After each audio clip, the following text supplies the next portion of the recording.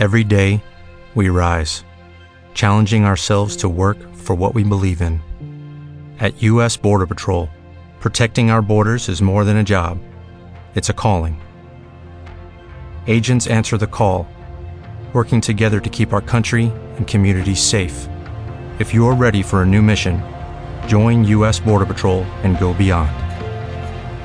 Learn more at cbp.gov/careers. Lucky Land Casino, asking people, what's the weirdest place you've gotten lucky? Lucky? In line at the deli, I guess? Aha, in my dentist's office. More than once, actually. Do I have to say? Yes, you do. In the car before my kids' PTA meeting. Really? Yes. Excuse me, what's the weirdest place you've gotten lucky? I never win and tell. Well, there you have it. You can get lucky anywhere, playing at LuckyLandSlots.com. Play for free right now. Are you feeling lucky? No purchase necessary. Void where prohibited by law. 18+. Terms and conditions apply. See website for details. He is Bruce. All I ask is that if he is injured and not killed, you will arrange to have him sent back here to us. We'll pay for it, of course. And will you write to whomever you happen to know at that dog training school in England, and ask that Bruce be treated nicely while he is in training there. He's never been whipped. He's never needed it, you see. The mistress might have spared herself much worry as to Bruce's treatment in the training school to which he was consigned. It was not a place of cruelty, but of development. And when, out of the thousands of dogs sent there, the corps of trainers found one with promise of strong ability, such a pupil was handled with all the care and gentleness and skill that a temperamental prima donna might expect. Such a dog was the big American collie, debarked from a goods car at the training camp railway station 6 weeks after the mistress and the master had consented to his enlistment, and the handlers treated him accordingly.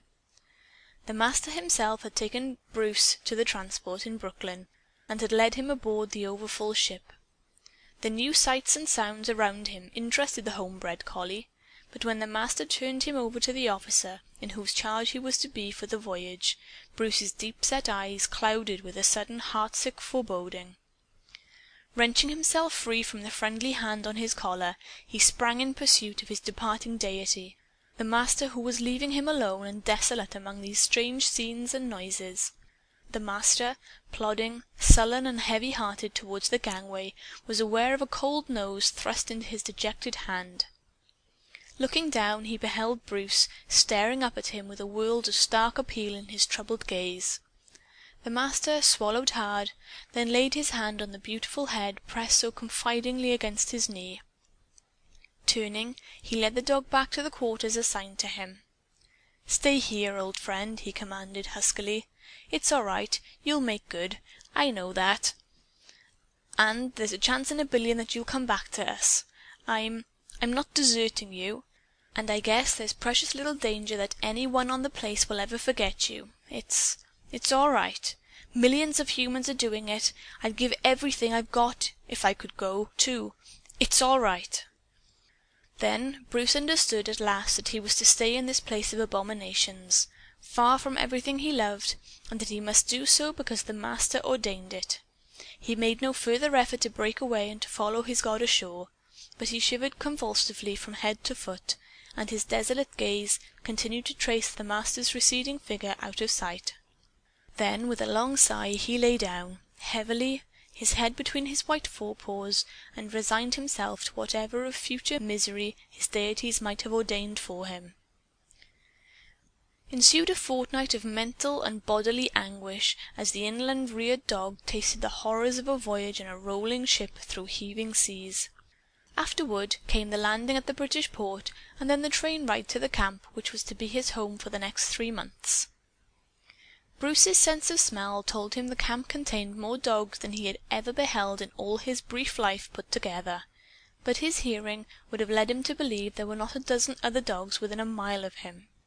From the encampment arose none of the rackety barking which betokens the presence of many canines, and which deafens visitors to a dog show. One of the camp's first and most stringent rules forbade barking, except under special order. These dogs, or the pick of them, were destined for work at the front. The bark of a dog has a carrying quality greater than the combined shouting of 10 men. It is the last sound to follow a balloonist after he has risen above the reach of all other earth noises. Hence, a chance bark rising through the night to where some enemy airman soared with engines turned off might well lead to the bombing of hitherto unlocated trenches or detachment camps. For this and divers other reasons, the first lesson taught to the arriving war dogs was to abstain from barking. The dogs were divided, roughly, by breeds, as regarded the line of training assigned to them. The collies were taught courier work. The Airedales, too, hideous, cruel, snake-headed, were used as couriers as well as to bear Red Cross supplies and to hunt for the wounded. The gaunt and wolf-like police dogs were pressed into the two latter tasks and were taught listening post duty, and so on through all available breeds, including the solidly wise Old English sheepdogs, who were to prove invaluable in finding and succoring and reporting the wounded, down to the humble terriers and mongrels who were taught to rid trenches of vermin. Everywhere was quiet efficiency and tireless, patient, and skillful work on part of the trainers. For Britain's best dog men had been recruited for service here. On the perfection of their charges' training might depend on the fate of many thousands of gallant soldiers. Wherefore, the training was perfect. Hundreds of dogs proved stupid or unreliable or too gun-shy or too easily confused in moments of stress.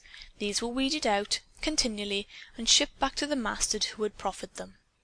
Others developed with amazing speed and cleverness, grasping their profession as could few human soldiers.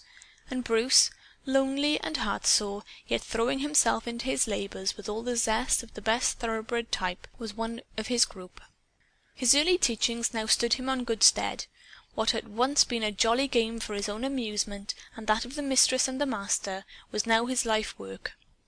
Steadily his trainer wrought over him, bringing out latent abilities that would have dumbfounded his earliest teachers, steadying and directing and gaily dashing intelligence, upbuilding and rounding out his native gifts. A dog of Bruce's rare type made up to the trainers for the dullness of their average pupils. He learned with bewildering ease. He never forgot a lesson once taught. No, the Mistress need not have interceded to save him from beating. As soon would an impresario think of thrashing Caruso or Paderewski as would Bruce's glum Scottish trainer have laid whip to this best pupil of his. Life was bare and strict for Bruce, but life was never unkind to him. In these first few months of exile from the place, and bit by bit, he began to take a joy in his work.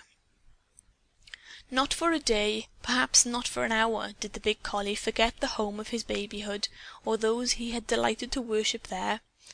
And the look of sadness in his dark eyes became a settled aspect. Yet here there was much to interest and excite him, and he grew to look forward with pleasure to his daily lessons. At the end of 3 months he was shipped to France.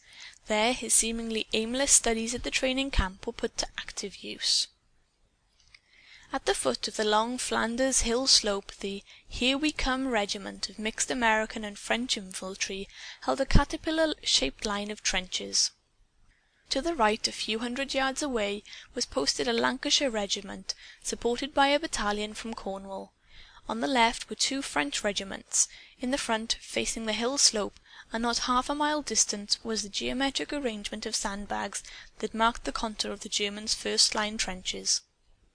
The hill behind them, the Boches in front of them, French and British troops on either side of them, the Here We Comes were helping to defend what was known as a quiet sector. Behind the hill and on loftier heights far to the rear, the Allied artillery was posted. Somewhere in the same general locality lay a division of British reserves. It is almost a waste of words to have described thus the surroundings of the Here We Comes, for, with no warning at all, those entire surroundings were about to be changed. Ludendorff and his little playmates were just then engaged in the congenial sport of delivering unexpected blows at various successive points of the Allied line, in an effort to find some spot that was soft enough to cave in under the impact and let through a horde of gray-clad Huns. And though none of the defenders knew it, this quiet sector had been chosen for such a minor blow. The men in higher command back there behind the hill crest had a belated inkling, though, of a proposed attack on the lightly defended front trenches. For the Allied airplanes, which drifted in the upper heavens like a scattered handful of dragonflies, were not drifting there aimlessly. They were the eyes of the snake-like columns that crawled so blindly on the scarred brown surface of the earth. And those eyes had discerned the massing of a force behind the German line and had discerned that they had duly reported it. The attack might come in a day, it might not come for a week, but it was coming, unless the behind-the-lines preparations were a gigantic feint. A quiet dawn in the quiet trenches of the quiet sector. Desultory artillery and somewhat less desultory sniping had prevailed throughout the night and at daybreak, but nothing was out of the ordinary. 2 men on listening post had been shot. With the Lucky Land Slots, you can get lucky just about anywhere. This is your captain speaking. We've got clear runway and the weather's fine, but we're just going to circle up here a while and get lucky. No, nothing like that. It's just these cash prizes add up quick. So I suggest you sit back, keep your tray table upright, and start getting lucky.